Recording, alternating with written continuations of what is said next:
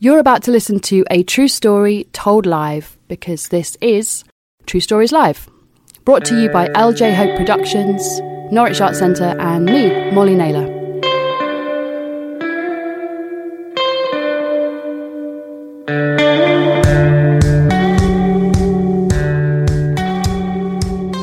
Will you please welcome to the stage the wonderful, the brave Chloe Yates.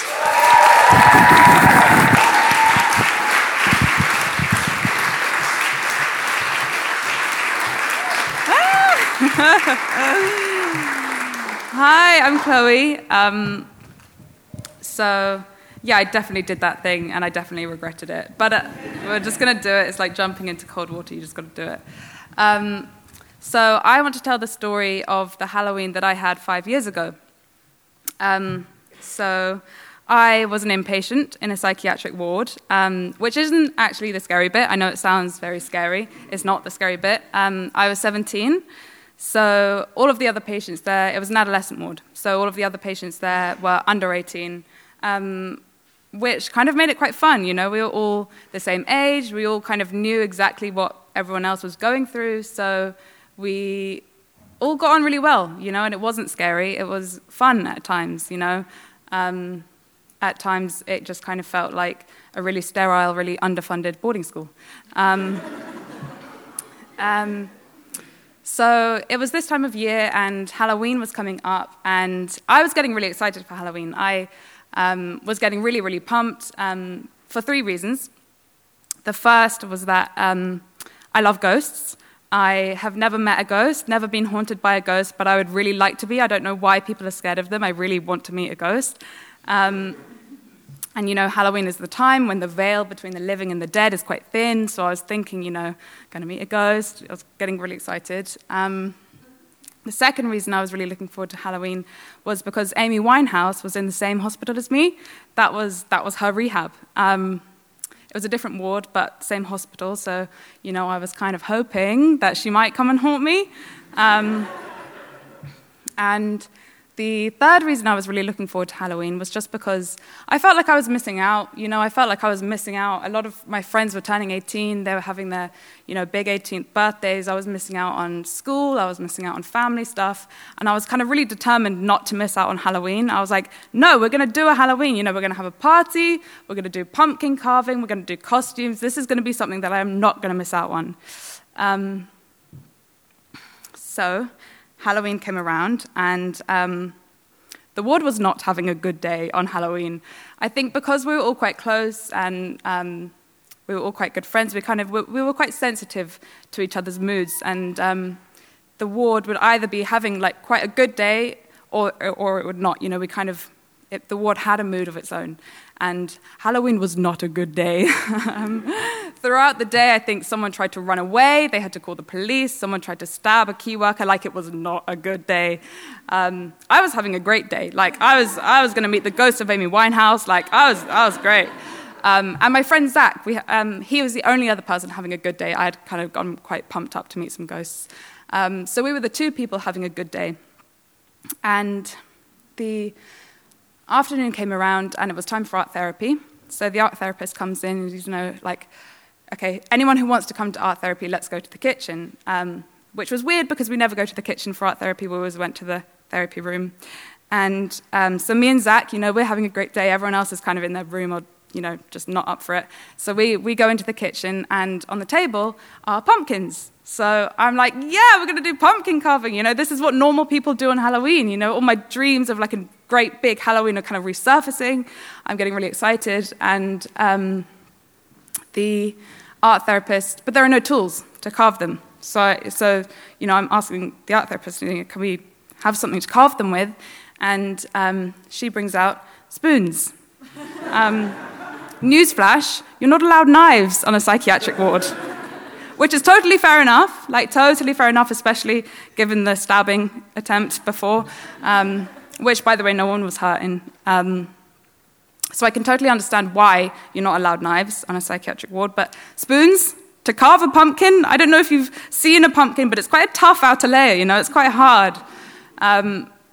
And I kind of gave it a little go, but there was no way I was going to carve it. So I kind of gave up. I was kind of done with Halloween. I was just like, oh, you know what? This is one more thing I'm going to miss out on. Like, I'm done. Like, I get up, like, ready to go and fall into, like, a deep, dreamless, heavily medicated sleep. And Zach stops me. You know, he stops me. He's like, Chloe, you know, this is what you wanted. You wanted a Halloween. You wanted pumpkin carving. You wanted to celebrate Halloween. This is it. You know, you've got it. And he takes his spoon and he says, when life gives you spoons, you carve a pumpkin with them. And he takes his spoon and he goes for it. Like, he really starts stabbing that pumpkin, like this poor pumpkin just being attacked. And I'm watching him and I'm like, you know what? He is so right. When life gives you spoons, you carve a pumpkin with them. So I take my spoon as well and I start like stabbing my pumpkin and going for it. And it was the most therapeutic thing I've ever done. If anyone has any residual anger over the failures of the mental health system, get yourself a pumpkin and a spoon. 10 out of 10 would recommend. And eventually it does get easier, you know, once you get through that like really tough outer layer. You know, we carved nice little round eyes and, you know, we carved some all right pumpkins. And we took some of those electric tea lights and put them inside. Again, you're not allowed fire on a psychiatric ward, so we're not allowed real candles. But we had those electric ones, those little electric tea candles, and we put them inside, and we turned all the lights down, and me and Zach by our pumpkins and sang Rehab by Amy Winehouse to try and conjure up her spirit. It didn't work. She didn't haunt us. I never met the ghost of Amy Winehouse. But it turned out to be, you know, an okay Halloween. Not long after that, I turned 18, so I had to be moved to an adult ward because once you turn 18, you're a completely different person and require a completely different service to help you get better, of course.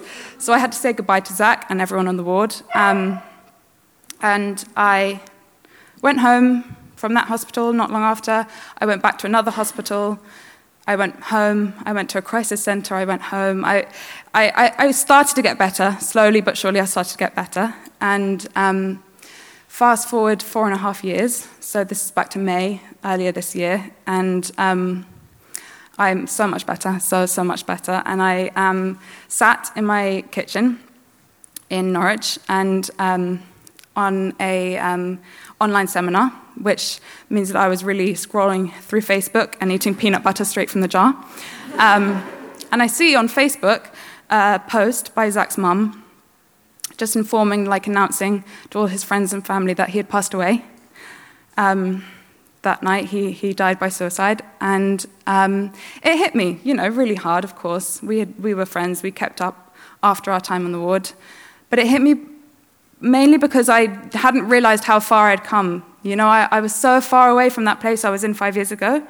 I am so far from that place. I am so deeply in love with life. And I thought, probably naively, that our stories would be the same. But I do still believe in ghosts.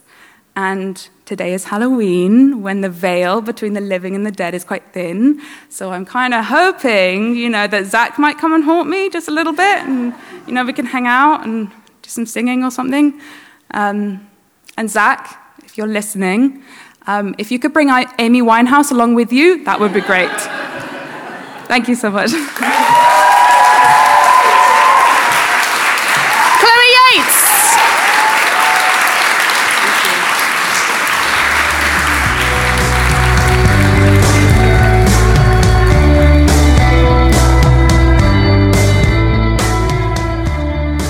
True Stories Live is a story show and story-finding project brought to you by LJ Hope Productions, Norwich Arts Centre, and me, Molly Naylor.